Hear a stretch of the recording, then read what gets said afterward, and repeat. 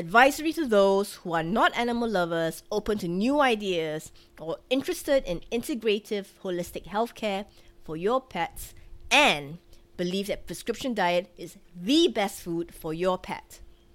This podcast may offend your sensibilities. Have you ever felt frustrated and helpless after listening and doing everything your vet told you to do, but it only made your sick pet worse and not get any better? That's me in 2008 with my first adopted cat, Meow. I did everything the vet told me to do, and I realized she wasn't getting any better and only worse.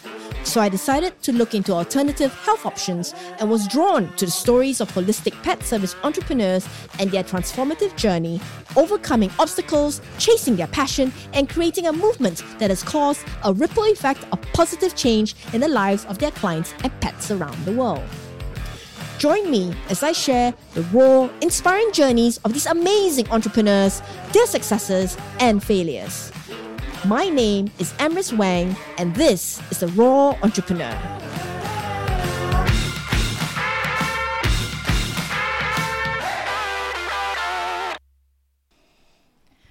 Good morning, afternoon, evening, wherever you are in the world right now. This is Amrit Wang of The Raw Entrepreneur. Today's episode is with the laziest man in the world who has made such a profound impact in the way I think and view how raw food should be fed to our cats and dogs. His Bath Light formulation has helped so many sick rescues of mine that people used to think that I was being paid to promote him. Not. He is the godfather of the bath diet, Dr. Ian Billinghurst. This is part 1 of his story. So who is Dr. Ian Billinghurst, please? A very ordinary veterinary surgeon, very ordinary. I've never said I'm a holistic in the sense of being alternative or complementary. Through my career, I used my conventional training, to which we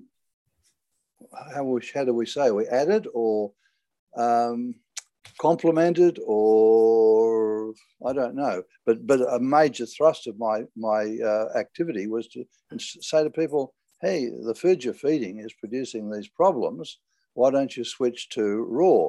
Now, I was probably the worst salesman for my own ideas.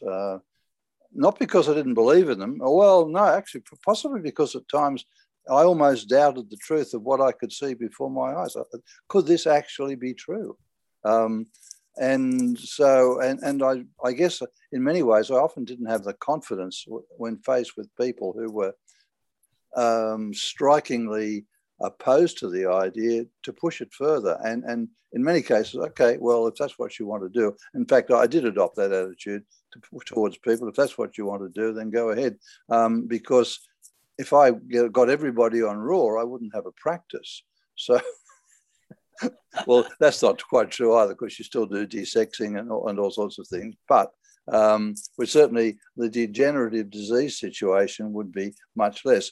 And for a large part of my day-to-day practice, that was true anyway, because a lot of people did listen to me and they did follow my advice, and they had absurdly healthy pets. And so I began making sometimes more money out of books and so on than I did. I can't even say that in the first instance I made money out of consults online, because I gave it all away for free. And that was, for lots of reasons. One, I'm very lazy. That's why another thing that attracted me about raw. Being so lazy, I didn't have to do a lot to fix patients. I just had to change their diet. So that was that. And also to ask money off people, that's never been my thing. I always assumed the universe would look after me. And so far it has, if I did the right thing, or what I could perceive as the right thing. So, and the other thing about being online and doing it pro bono was because I wanted to learn more. And if I gave it away, and people followed the advice, well, then I would, and then I got the feedback, I'd see if my advice was working. And for the most part, it always did. It was absolutely marvelous. But mostly because of laziness to sit down and ask people for money and all that sort of stuff. it was boring. So I just did it. And you know, and the universe has looked after me. Somebody out there is, whether it's one can have faith, but one doesn't know, particularly as a scientist and science trained, whether there's any reason for that faith. But I guess I was brought up to have faith, so it still continues. So when did, you know, the idea that, you know, of raw feeding first entered your mind? You know, like when did that happen? I was okay. Well, I tell you, my parents didn't let me have animals, so that's number one. That was so you know, it's a warning to parents. If you deprive your children of something completely, they will possibly go ahead and make a life out of what you deprive them of. Anyway, but I read a book called Dog Crusoe. My whole mind as a young person, for whatever reason, loved the Australian bush, and I was a city slicker. I was born in the city, and I loved animals. And if I went to the zoo, the only thing I wanted to go if I went to the Royal Easter Show in Sydney, the agricultural show, the only thing I wanted to look at was horses and cows. I was not the least bit interested in dogs and cats. And actually, when I did veterinary science, and that's a whole other story, all I wanted to become was a dairy vet. But I won't go into that just at the moment. But my first interest was in books, and I've always been a dreamer and a reader.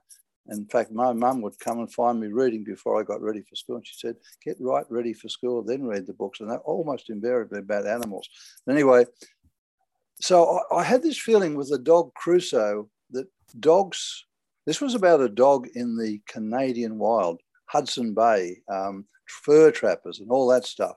And there were these beautiful word pictures of dogs in the wild eating raw flesh and crunching through bones and consuming blood.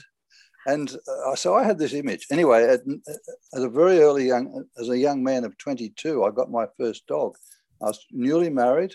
Her name was Candy. She was a Kelpie. And what did I feed her? Well, it never occurred to me to feed her processed pet food. And mind you, this was, oh goodness, where was it? Late 60s. So Australia didn't have a lot of processed food anyway. So what we did, we went to the butcher's, bought some bones and meat scraps, and she had the leftovers from the kids. And she was absurdly healthy. And you know, and that's, to me, that was feeding dogs. Anyway, when I went to vet school, I thought, oh, well, I'm really going to learn the proper way to feed dogs.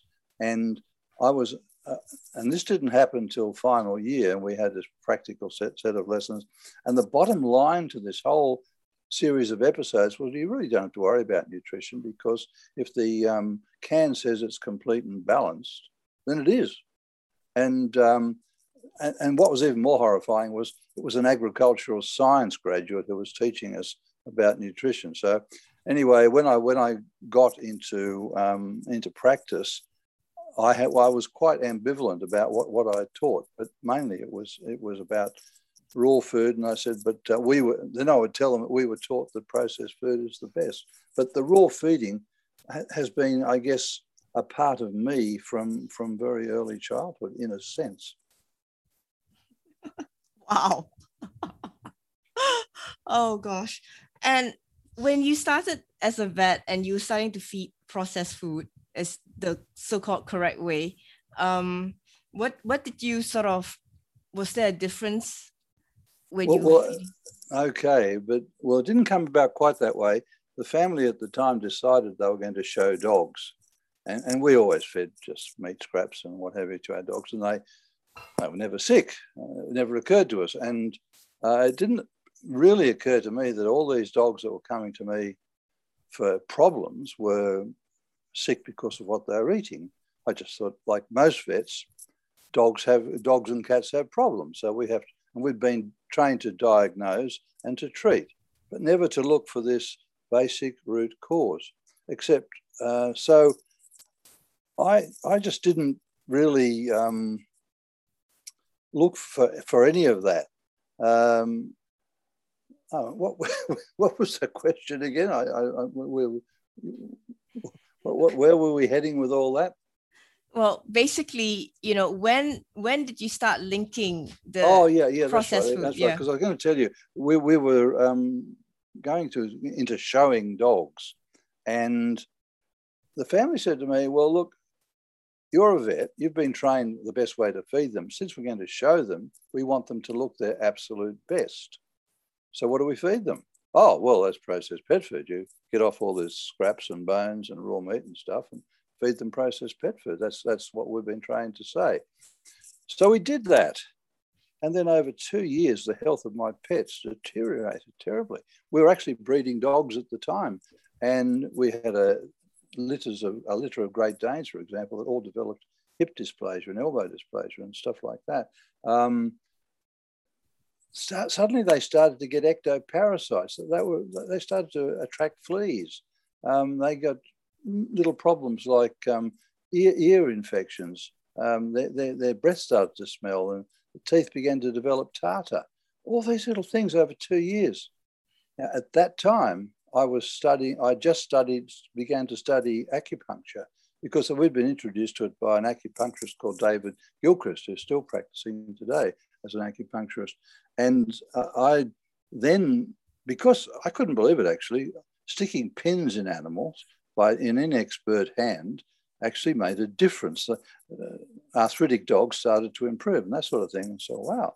So I went to study acupuncture more completely and did a human course in Sydney. Anyway, I met a lot of natural, what do we call them, natural freaks, or people who were interested in natural medicine. And I was talking to this, I remember there was a young lady called Sharon, and she particularly told me about feeding raw. And I thought, my goodness. And she introduced me to Juliet de Barraclough-Levy, who was an English lady who wrote about raw food. And I thought, well, that's exactly what I've been feeding my dogs before they started to get sick. And suddenly, it became a bit of a light bulb.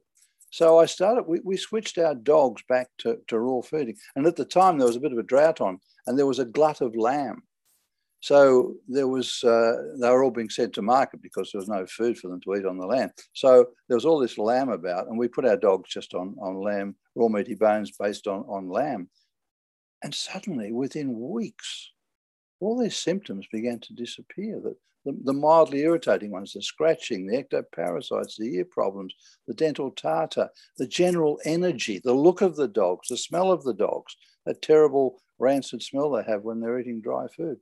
All that started to disappear. And I thought, my goodness. And then I began to write out little sheets for my clients, encouraging them to feed raw. And suddenly what I was seeing was that a lot of intractable problems that were not being cleared up by conventional drugs just quietly and slowly disappeared. And it struck me, my goodness, this was the light bulb moment. We are creating disease through food. Most of these diseases do not have to be. And to me, this was an incredible revelation. And it started me on my journey that I still am on today.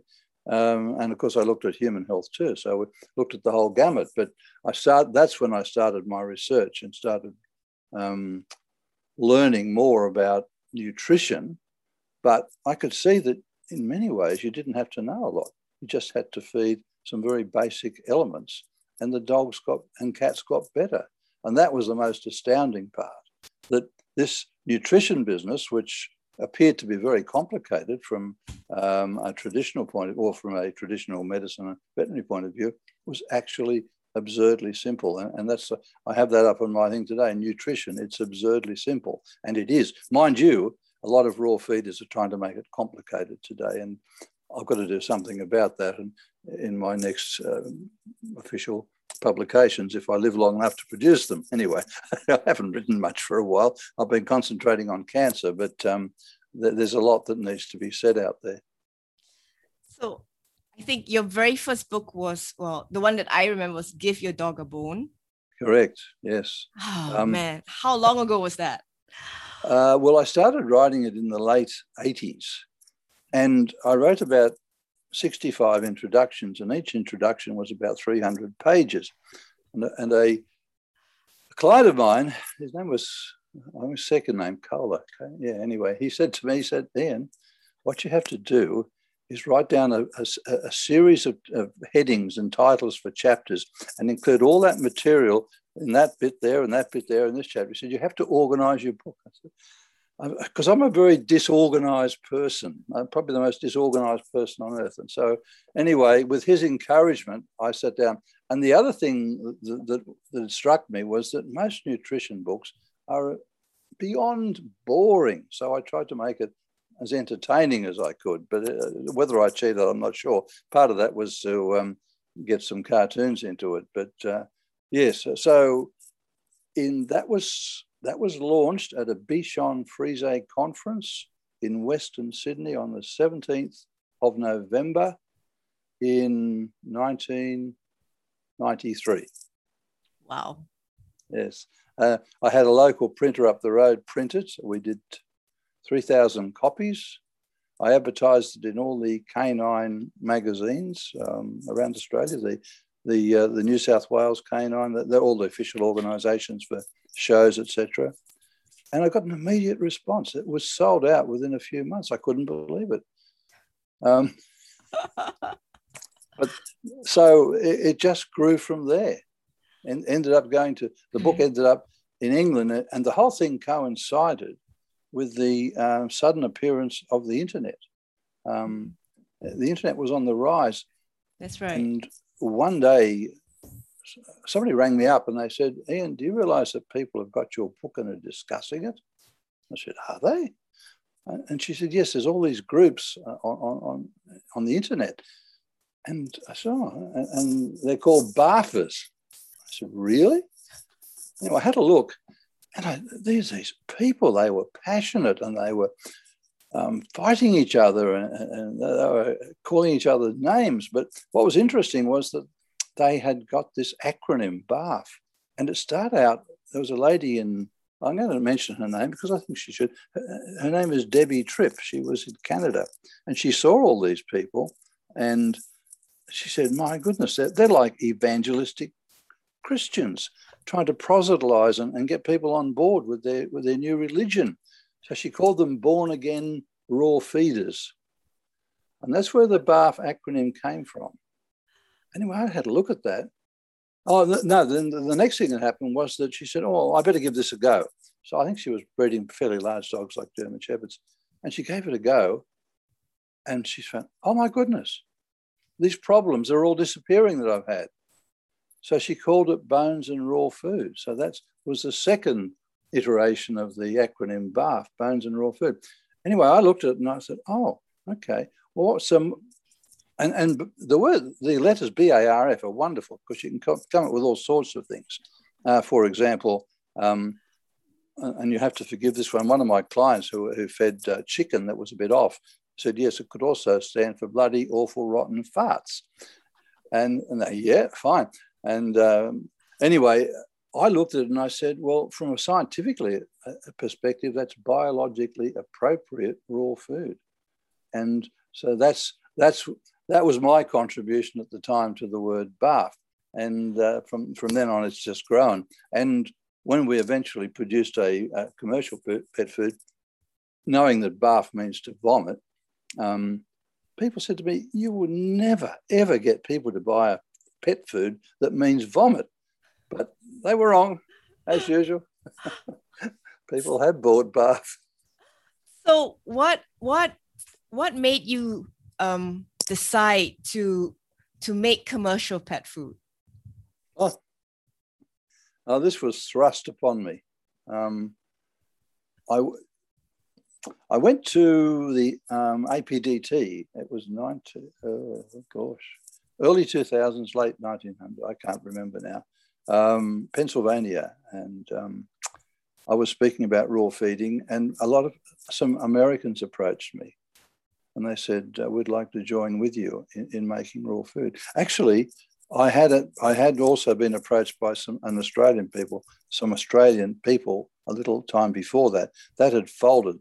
They wanted to join with me and produce raw food. but for a variety of reasons that never happened. But we did have a trademark we had organised. And so anyway, these people in America asked me to join with them. And I thought, wow, this is going to be fabulous. And that eventually started off. I'm not even sure I want to mention the name of this company. I'll leave it be for the moment, because in the end, it involved a lot of litigation, which nearly broke us financially. It was one of the worst periods of my life, actually. I've had more opposition and more problems with people who want to make money out of raw than I've ever had from the pet food industry itself. The pet food industry, I think, has left me alone. I think they figure out if they don't engage me in conversation, in open debate, because they know I'm right, they will silence me that way.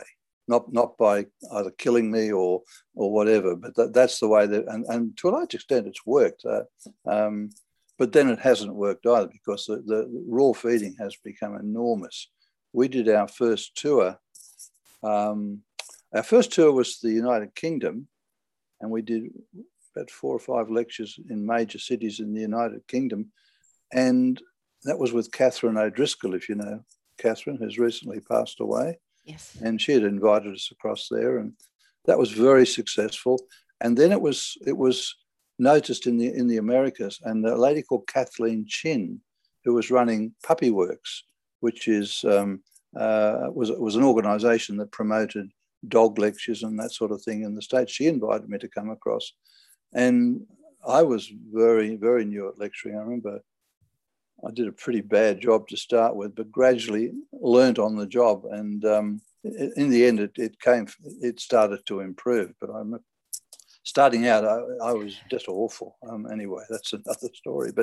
But we were 3 months in America, and we toured right across America.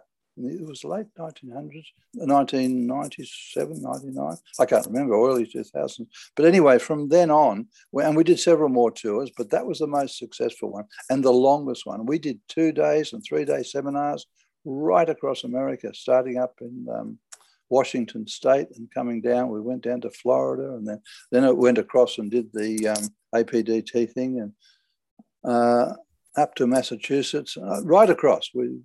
Everywhere. It was amazing. We saw the inside of a lot of American hotels, though, and so on. But we saw a little bit of the country, but not a great deal. But we saw a lot of people and influenced a lot of people. And I remember telling them, the way to get this thing going, first of all, you have to tell your vet about it. Now, he or she will be in great opposition to this. But what I want you to do is simply demonstrate to your vet how healthy your dogs are. Because a very standard thing is people will bring a young puppy in, and the vet will say, my goodness, that's the healthiest puppy I've ever seen. What are you feeding? They say raw, and they immediately say, oh my goodness, you'll kill your dog. And that's the response to the vet, who's just said how healthy it is. Anyway, and the other thing I said you should do is start to organise cooperatives where you buy raw food together, and then as a group you could buy it cheaply, because it was starting to get expensive as this idea was taking off. And then you can share in the costs, and you have somebody distribute it. Well, of course, the Americans, being the entrepreneurs they are, immediately saw a business opportunity. And so a lot of raw food companies sprang up after that trip. In fact, the whole idea really took off after that, this idea of a complete and balanced so-called raw food industry took off. And eventually it came back to Australia too, because of the problems I had with this American company. And wife and I had to rebrand, because we lost our brand, and lost my name in America, would you believe? And they still own it, this company, which is pretty bad, but that's silenced me. So again, it's a factor of people who are supposedly on my side have actually done a lot. But what that did do was make me form a company in Australia from which I learned an enormous amount about producing raw food, the benefits, even more benefits of raw, and starting to produce, we have produced one so-called prescription diet, although it's not marketed as such because you're not allowed to from legal purposes, which is Bar Flight, which you have mentioned when you spoke to me at the beginning of our conversation. But so as a student of Chinese medicine, which I was for a number of years, our best teachers are sometimes the people who are most in opposition to us. So I have to praise the people who have tried to do me in one way or another, financially or otherwise, because they have been some of my best teachers. So I thank them most profusely from the bottom of my heart and most sincerely, although at times it doesn't feel sincere. Oh, no, you are an inspiration to, I think, so many people, from vets to entrepreneurs, because you've run the gamut, just listening to your story. And we have barely scratched the surface, really. Is that, you are conventionally trained as a vet. You've never denied that. And yet, you ran a successful practice by actually teaching people how to feed raw, and then you gained, trying to. Well, and the most wonderful thing about you was that, you love to serve, and you wanted to teach people how to do it for free. You weren't calculative at all, which is amazing. Laziness. Okay, we'll call it laziness, but thanks to you being so lazy, so many people actually learned about raw feeding and, BAF, the BAF diet, in all its different variation names. You've created a legendary movement, rightly so. I mean, like, people all call you the father of BAF, with so much love and respect. And the thing is, even when you decided to try your hand at the commercial side of making raw food, just listening to your story and how you've managed to still come out very positive. I mean, I look at you today, gee whiz, how old are you now? I'm a pre-baby boomer. I was born in 44, which I'll turn 77 this year. Honestly, you don't look it. That's very kind of you. Sometimes I feel it. No, you don't look it. I mean, like, I remember you mentioned you've got grandchildren as well, isn't it? I actually, somewhere out there, there's a great grandchild. Yeah. You honestly don't look it. You had such a very full life. It's just, remarkable, because you've tried your hand at so many things, from being an author, a speaker, and I would actually like to know more about how did you start being a speaker? Because you actually said that you were not good at it, No. I mean, by nature, would you say you're an introvert or an extrovert? Oh, but I am a shy person, basically. Always been very shy, incredibly shy. Yeah, but funnily enough, but you get up, I'm very comfortable these days in front of an audience. It's easy to speak to an audience. It's not one of those terrifying things for me, for whatever reason, I don't know. But one-to-one, or it becomes more difficult. I'm not a person that loves to go to parties or that sort of thing. I prefer to shy away from that, which I think annoys some people, but like my wife, who likes parties. But I'll tell you one other thing. One of the reasons I wrote Give Your Dog a Bone was because I was sick of talking about it. So I thought, if I write this book, then I'll never have to talk about it ever again, because it's all down there in the book. Because what I really wanted to do, I always had this passion to become an artist. And so what I wanted to do was write this book and then quietly go away and study art and become an artist. Well, it never really happened. Oh, no way. But just lately, since I've sold the practice and sold the pet food business, I've actually started to dabble back into art, and it's absolutely wonderful. I love it. Awesome. But that's a side story. Well, maybe you should, do some illustration and do a book with your artwork and write your stories, because you actually tell a good yarn. You're a good storyteller. You're very well, good. If I'm up in front of an audience and I'm talking about something I'm passionate about, yes. And the thing is, people say you must hate dry dog food and processed dog. I don't hate it. I said, all I want to do is tell the truth. That's all, nothing else. Tell what I see as the truth and let people make up their own mind. Give them the power to judge for themselves. I never want to become this guru, because I said, look, if I give you the principles, you can work it out for yourself. Again, laziness, because I didn't want to. I'm not interested in and you don't need to know the details. It's not important. Everybody wants to follow AFCO or FEDIAF or one of those set of principles, which actually do not apply to raw food. In fact, they don't apply to anything much except to making money out of rubbish. But that's what they apply to. But you'll find now that a lot of people, and I'm actually going to speak on this subject later at a raw feeding conference in England, which we'll do online, about the importance of not knowing all about that, because anybody can feed raw. You don't have to be a nutritionist. The thing that impedes most people for feeding raw is the knowledge of nutrition. And they think they have to know more. And the more they know, the more difficult it becomes. Vets are a case in point. And professional nutritionists, it's almost impossible to get the concept through their head. And they don't understand basic biology and homeostatic mechanisms, that if you feed an animal the food it evolved eating over millions of years, the inbuilt homeostatic mechanisms, unless you're wildly unbalanced, will balance it out for you.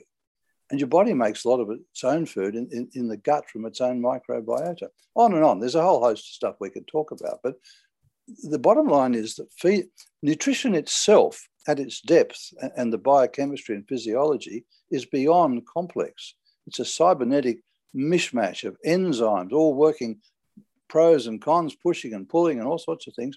But in its doing, it is the simplest thing possible to do.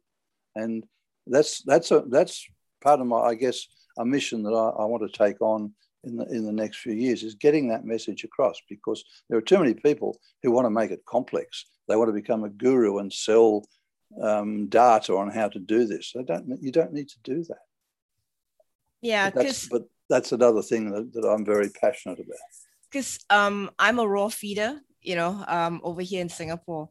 And when I meet pet owners who are curious, when they look at my dog and they see her with a high energy and she's acting like a silly Billy, Yes. and she's running around like a maniac. And the number one thing, they are always amazed that she's going to be 9 years old this year. She's about 20 kilos. She's not a tiny dog, but she's about 20 kilos. And she's a mongrel. And, they always ask me, what are you feeding her? And I just say, well, I'm feeding her raw food. And they have this blank look. Yes. On their face when you say raw, and you say, you mean you cook the food? Because it's raw means cook, for some reason, yes. and I said, no, raw as in uncooked. Yes. and you have to produce an uncooked book. Yeah, and the face still, they're still not processing it. They still look at me there's a very long pause still, and they say, like, you don't cook it? I said, no, I don't cook it. And they're like, won't it kill her? I said, look at her. she's running around like a maniac still, So they, so after that initial disconnect they have with raw and cooked, the next thing they asked me to say, it must be very complicated, because they're so used to the vets and commercial food, pet food, where they always tell you that it's balanced, complete and balanced. Yes. That's the thing that all pet parents have been sort of like trained, by the marketing and going to the vet. It has to be complete and balanced, and if it's not, you're going to kill your animal. That's right. That's the mantra. That's the story. So it's wonderful, like when I first read your book, The Bath Diet, and And, you said it's just really that simple. You just feed, and Yes. you do rotations, and, you try to explain it, but I think because I'm not a vet, and, for me, I'm about 5 foot. I'm a tiny little hobbit person, I love and those stories, by the way. me too, huge fan. And I just, they sort of look at me, in disbelief that, it's that simple. And I said, it really is that simple. And, when I look at their dogs with itchy skin, especially with the ears normally, and the inflammation and everything, I said, my dog, when I adopted her as a puppy from the shelter, she had all these problems. She had Demodex mange, her gut health was very, very poor. I said, but when you improve the diet, you start to see changes, and I told them, just try a little bit. And because, Singapore's being predominantly a Chinese population, majority, we've got Chinese, Malay, we're Asian population here. So Yes. in Asia, for our staple diet is rice. Of course. Right. So for them, when they show their love for the pet, for their dog or even cat, they will cook. Even if they don't buy the commercial pet food, they will cook it, right? Of course. And they will cook rice. Yes.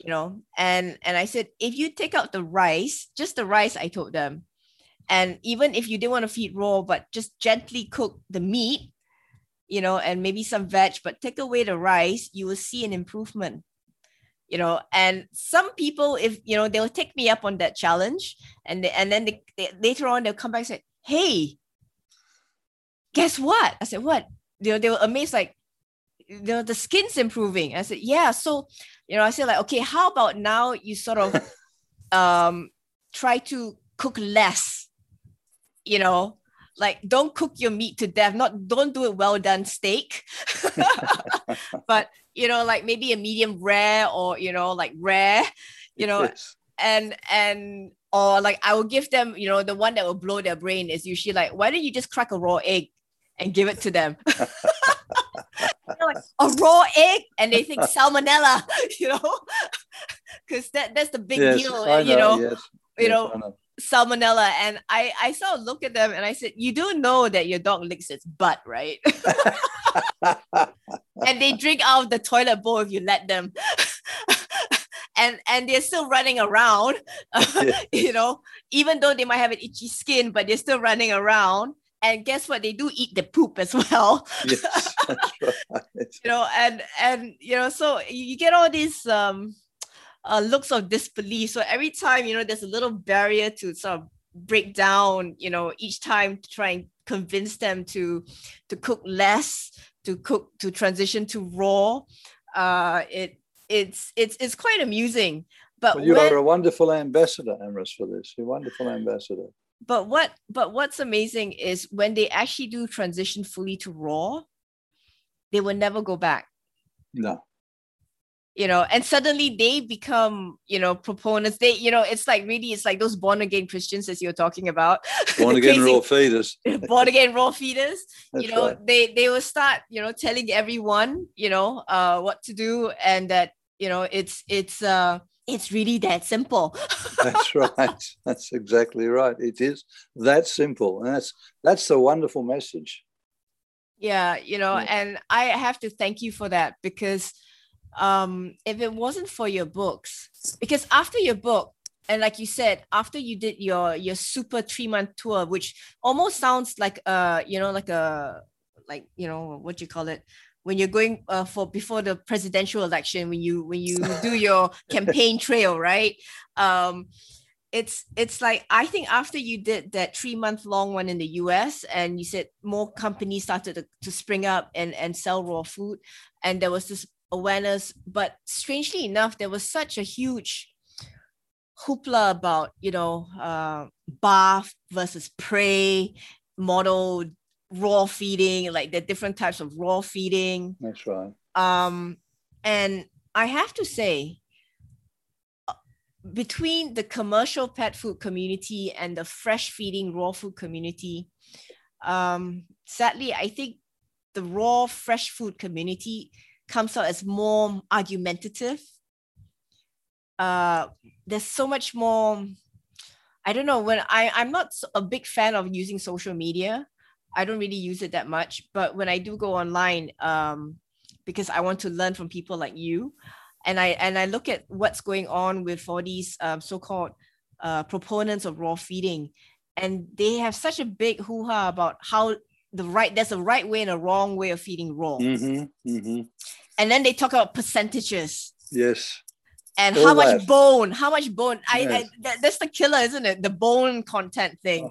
It kills people, whether or not you feed 10%, or if you feed too much, you might, kill them, or I don't know, what is it? Or that's really what my next thing is to get on in. I want to produce a new edition of the BARF Diet, probably, where I talk about, I've written a lot about AVCO and how it just doesn't apply and how all this silliness is. In fact, people with their 10% or whatever it is, and I'm really not sure what it is, they have to know that it just doesn't apply, and that dogs as scavengers who eat lots of bones in their evolutionary history require more than that. And there's a lot of evidence. I mean, one of the simplest things was anterior cruciate ligament rupture, and it's related, in fact, to that. But I won't go into that now. But there is a relationship between not enough bone. It's a manganese deficiency, as it turns out, and an anterior cruciate ligament rupture. Anyway, putting that aside, and the cats actually do fit a whole prey model, and that's hardly. It's not exactly rocket science either, because what have they been eating for the last 30 billion years? They haven't been scavengers. They've been eating fresh whole prey, so they require less bone. So they fit into that model. But your growing dog, particularly your giant breeds, does not fit that model. But anyway, look, putting all that aside, we really do, or I need to combat this. But at the moment, I'm really concentrating on cancer, because that's another area. And this is both in the human and the animal field, where we have actually got the whole story wrong. And my book, Pointing the Bone at Cancer, attempts to demonstrate that, but I think I haven't done it well enough. So I'm doing some more research and looking for some more evidence to show my point of view that cancer is in fact a disease that stems from the very simple program that's already there. It's the same program that is embryonic stem cells, the same program in tissue stem cells. It's just that it's been taken over by a cell when it heads into glycolysis because its respiration is injured, as it was shown by Warburg and more recently by Seyfried. But anyway, that's a whole other story now that I'm working on. So plus I'm trying to get some painting done. So and enjoying that as well. A little bit, a bit of selfishness there, but it's probably good. Hopefully, it's good for me. Hopefully, it's good for my writing creativity. But yeah, so I'm got my mind on a number of fronts now, pushing for both the cancer story and also to get people again to think in simple terms, and all that warlike activity you spoke of. When I first saw those things online where they were battling as born-again raw feeders back in the early 90s, I looked at that and said, there's no way I'm going to get involved in that. And I've never got involved in any of that because it's just terrible. I look at the way, and I think, oh gosh, I could get on there and I could argue with these people. And I thought, no, there's no point. I've just got to keep writing and lecturing, and hopefully the message will get out. But anyway, there's a lot of experts out there who want to make it complex, and for the large part, people should ignore them and look to the basics. From my point of view, anyway.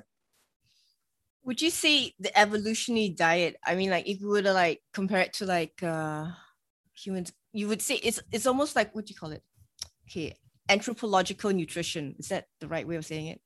I have no idea. Ah, Anthropological. Well, nutritional. it's nutrition. Well, they've come up with nutrigenomics, which is nutrition based on the genome. But they're looking at it from this very narrow scientific perspective where, let's find a nutrient and see how it impacts a pathway which either creates health or disease or impacts on both functions, actually. But my point is this: we are not nutritionists. Trained nutritionists look at nutrients and try to compose a diet based on nutrients. An evolutionary feeder looks at food and tries to base a diet based on food, knowing that if they get the food components right, every nutrient that animal requires will be present and be available in a biologically appropriate way. So they don't have to worry about all those nutrients. And you'll be feeding the nutrients you know about, the ones you don't know about, the ones that we know about but don't think are essential, etc., etc.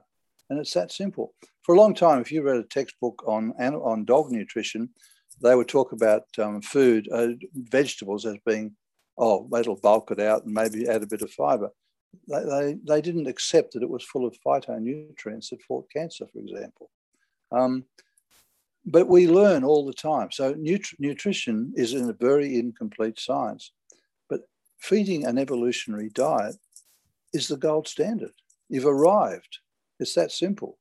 And I actually spoke to a few nutritionists working for pet food companies, and they admitted that as the truth.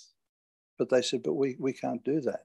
We have to take very cheaply available food and try to add to it what the currently understood nutrients are that are missing in the right proportions.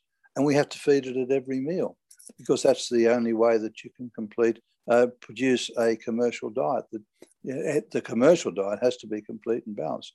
And they're right, it does, because you couldn't do it. That's a commercial thing that you need to do that. But it now becomes an imperative for all feeders in the minds of a lot of people, including raw feeders, which is just absolutely wrong. Yes, you balance the diet over time, over a number of meals. You don't have to make each meal complete and balanced. And it's so obvious and logical, but that logic is lost on vets and now the vast majority of raw feeders and so raw feeders are now put it into the experienced and category, don't try and go there, and the novice. We're all novices, including me. Just feed food. Don't look to nutrients. Feed a balance of the foods that animal evolved to eat. And it really is that simple.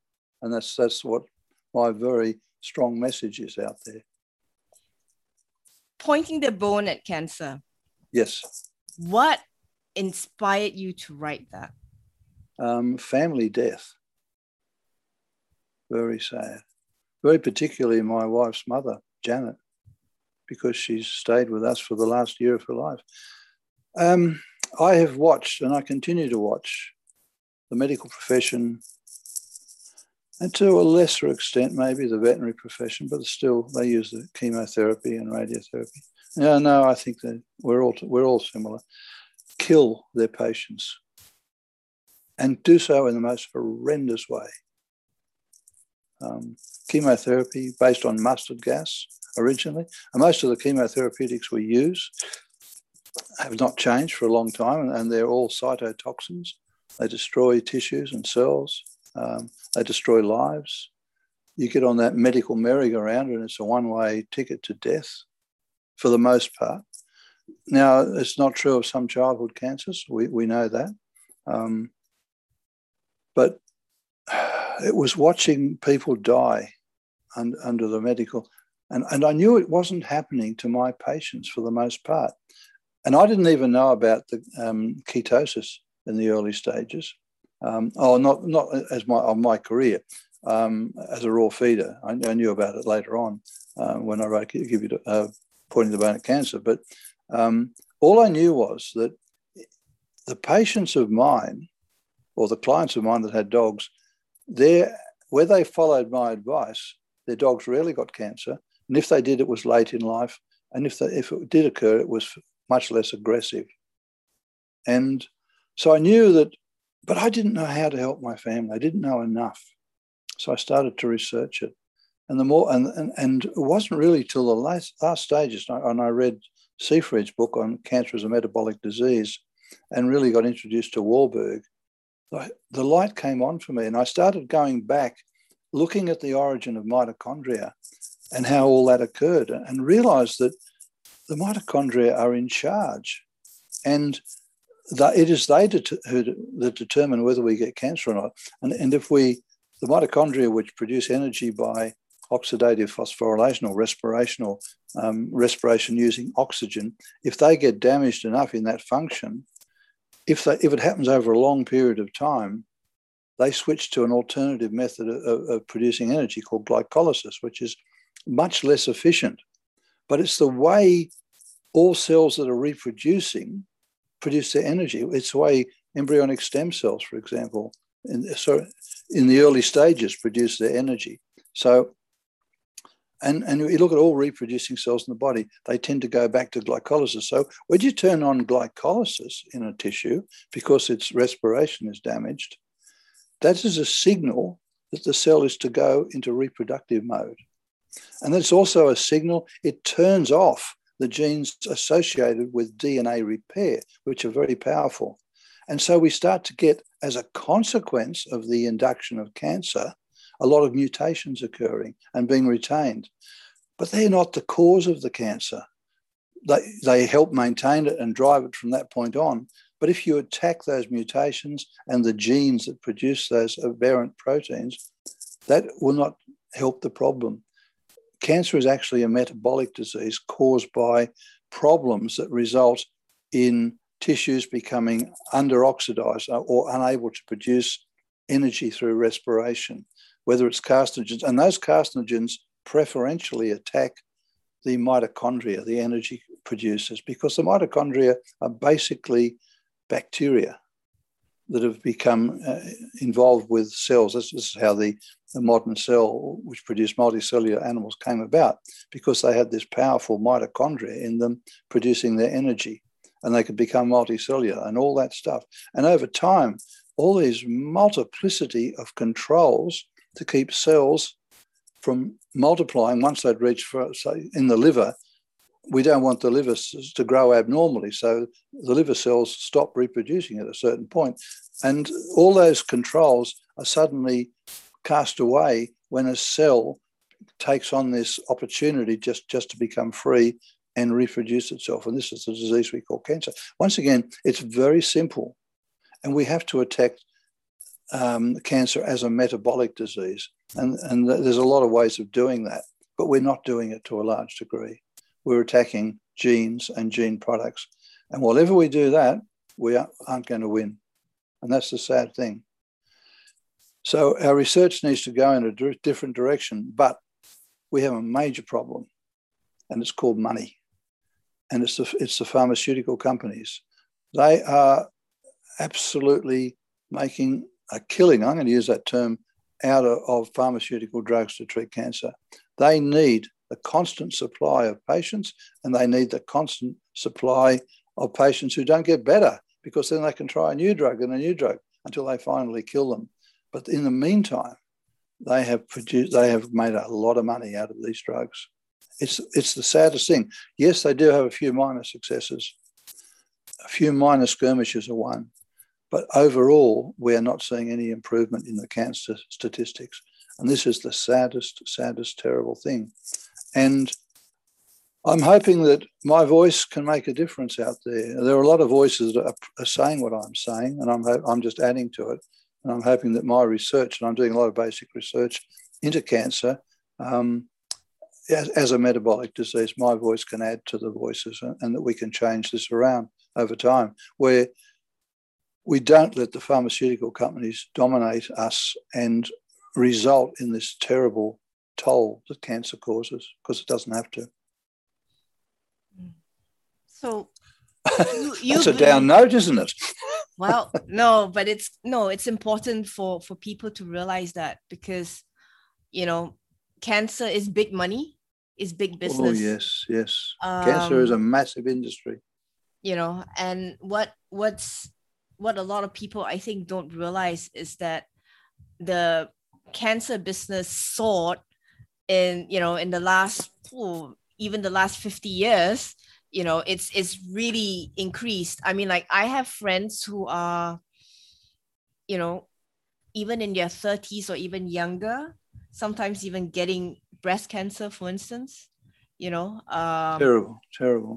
And and these are, you know, in their prime, human beings in their prime. And when you look at the our companion animals, for instance, cats and dogs, um, a lot more dogs are getting cancer, you It's the know. most cancer-ridden animal in the world, more than humans. I mean, like, more times I've heard from people saying that their dog has cancer, you know, and they're so shocked, you know. They can't believe it. Even cats, I mean, cats have kidney disease and all that, but, you know, it's becoming so a lot more common now, you know, in our lexicon when we're talking as pet parents. Oh, you know, this animal has cancer, that animal has cancer, some sort of lymphoma, you know, hemangiosarcoma, you know. And these are things that, you know, when I talk to, say, um my older friends who are dog owners, you know, they're like, you know, really, we never really had this problem. That's right. it That's right. it's it but it's like a reflection of today's society somehow, our health level of health, you know, for humans and our companion animals. Cancer is like the norm now. Yes, sadly it is. We live in a very toxic environment, Mm. and the food that we promotes that toxicity. It doesn't combat it. All and principally, the biggest problem is the high level of carbohydrates and the amount of food that we eat. Two things. I've puzzled over the Eastern, the what are they called? The Chinese, the Japanese, all the people who eat a lot of rice.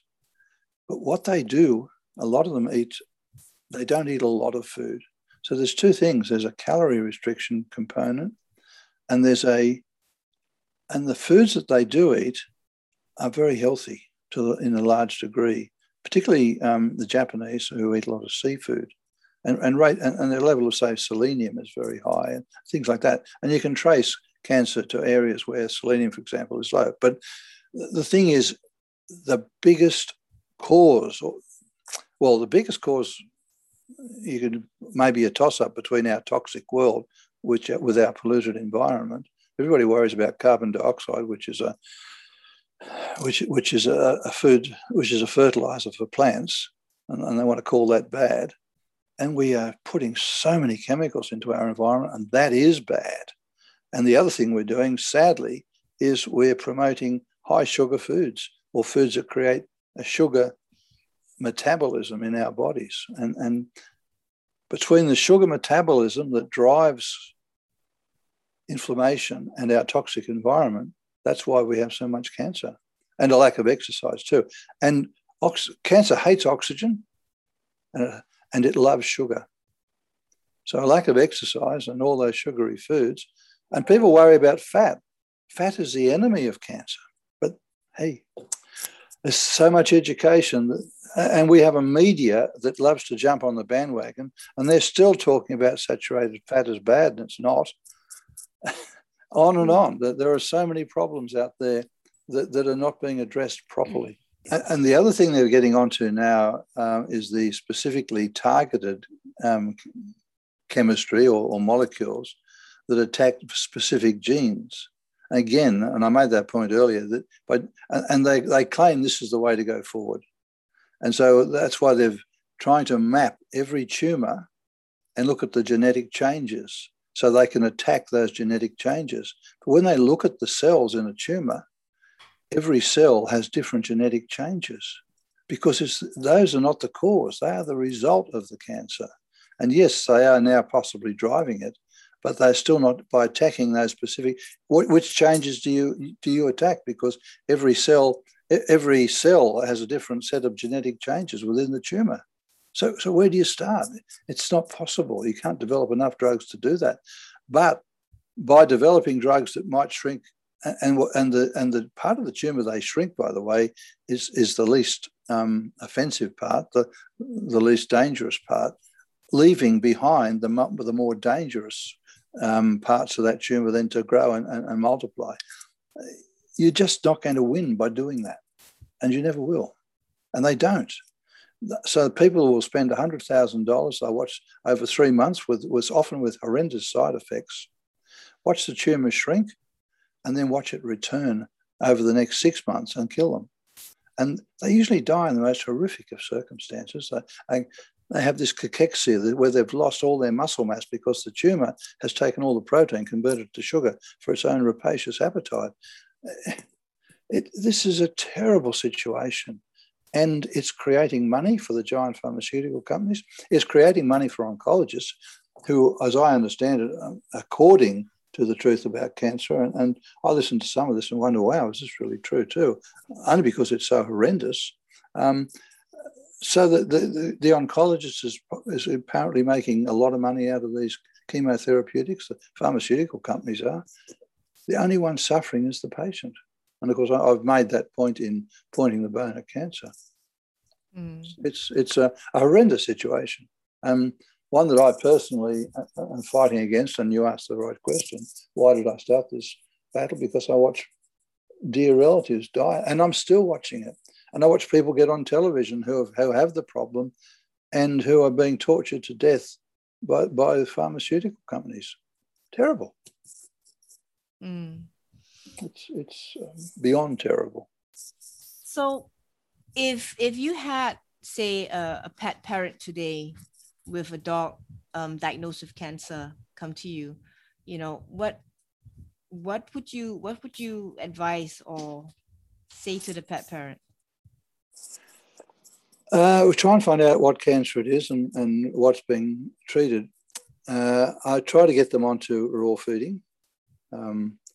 We look at the ketogenic diet because we know that, and calorie restriction, but we're battling a lot of things here. We're battling a dog that may not want to eat that sort of food. We're battling with an owner who is currently battling with an oncologist who was vehemently opposed to these ideas.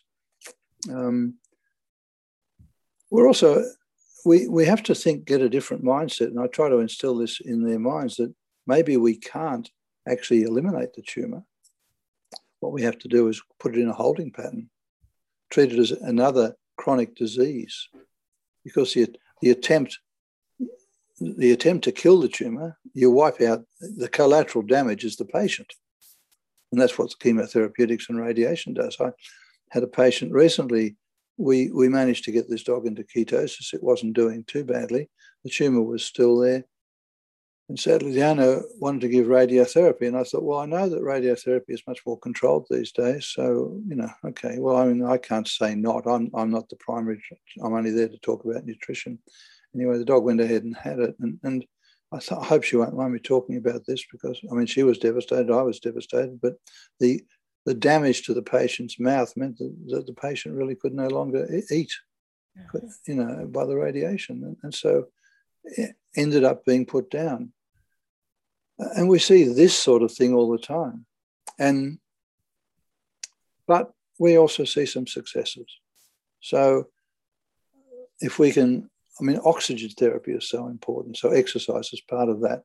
Actually using actual oxygen is important. But getting the dog off a diet that feeds the cancer, so as much as possible a sugar and starch-free diet, one that will hopefully put the dog into ketosis. And the levels of ketosis, I should add to people who might be watching this, are much lower in dogs when the dog is actually in ketosis than it is for humans, because they actually use the ketones quite well. And ketones are very protective against the bad effects of chemo and radiotherapy. They're also very protective against the brain. But we still don't know enough. we still don't know enough about the metabolism of some cancers, because apart from the fact that we think that most cancers are triggered by the animal going into this alternative mode of energy production, because they've had millions and millions of years of development of this multicellular body, they've got lots of tricks they can draw on to turn their metabolism around. And this is where we should be looking, and specific cancers will do that. In fact, there was a cancer that came up recently of the liver, and the liver has this particular relationship because it actually makes ketones, where the ketones were feeding the liver cancer. So we have to know these things. And my very simple advice at this stage is, if your dog has a PET scan, which is based on the fact that cancer accumulates sugar, then that's a good reason to believe that the ketogenic diet will be useful, because the tumours are actually being shown up because they've got radioactively labelled sugar in them, and that means that they are sugar feeders. So cut the sugar out, and just things like that. And the less we can injure these dogs with chemo, and I'm not saying don't use it. What I am saying, whatever else you do, change the diet. And look at phytonutrients, look at calorie restriction, look at ketones, and exogenous ketones probably have a role to play. That is, feeding ketones as part of the diet, not just relying on the liver to produce ketones, but relying on the diet to actually supply ketones. Medium-chain triglycerides, a certain sort of form of fat found in coconut oil, for example, produces ketones very readily in the liver, so on and so forth. There's so much to know. There's so much more to know. And this is where we should be exploring. But we have a situation that was pointed out very, very strongly in the truth about cancer, is that any modality that appears to work, and late trial is a case in point, B17, apricot kernels, all that stuff, it's frowned upon and actually condemned. And people that use it, their practice, they're called quacks, and their practice is destroyed, etc., etc. And they're often succeeding, but chemo is not. It's beyond sad, It's terrible. It's criminal. So, but that's the sad side of all of life at the moment. I think you train as well in traditional Chinese medicine. Is that correct? I was trained in acupuncture. Yes. Acupuncture. So the acupuncture side, we touched on the herbs a little bit, but I'm more aware of their power than I have any great knowledge about them. I think one of them, artemisinin, is absolutely brilliant. There was a paper I read recently that a lot of the Chinese herbs are actually working on the mitochondria and increasing its ability and working in that area of energy. And that's hardly surprising, because Chinese medicine isn't supposedly an energetic medicine. Now, I don't know. I doubt very much that the meridians are true. I think that they're just a way of understanding the best way to find the points. However, putting that aside, I mean, it doesn't really matter to my mind. If you picture the meridians as true and use that theory, you can be very successful. For some reason, that has evolved. That's been an evolutionary thing, and it's a better way to pick the points. But you have to be very well trained to do that. But yes, I am a proponent. I do have training in acupuncture, and so I'm an acupuncturist, and I'm very aware of the power of traditional Chinese medicine and some of the things it can do. And I'm looking at wormwood in particular, which produces artemisinin, as a very powerful one, but there are others too. So what would you say is the difference in approach to health or disease between Western medicine and Eastern medicine? Well, very, very simple. In Eastern medicine, the traditional Eastern medicine, the doctor gets paid if the patient is well. In Western medicine, the doctor gets paid if the patient is sick. That's a good one. That's a good one. I think Western society, or Western medicine, is very, what do you call it? Very reactive. when it comes to disease. Yes, absolutely. Symptoms, they react to it and they attack the symptoms. Yes. But they in broad strokes, that's in broad artistic strokes. Yeah. That's the picture. But they don't look at the root cause of what's causing the problem. Absolutely not. Absolutely not. This is perhaps one of the things I noticed straight away in my training. Nobody looks for the root cause. No? It's just assumed it will happen. Disease will happen.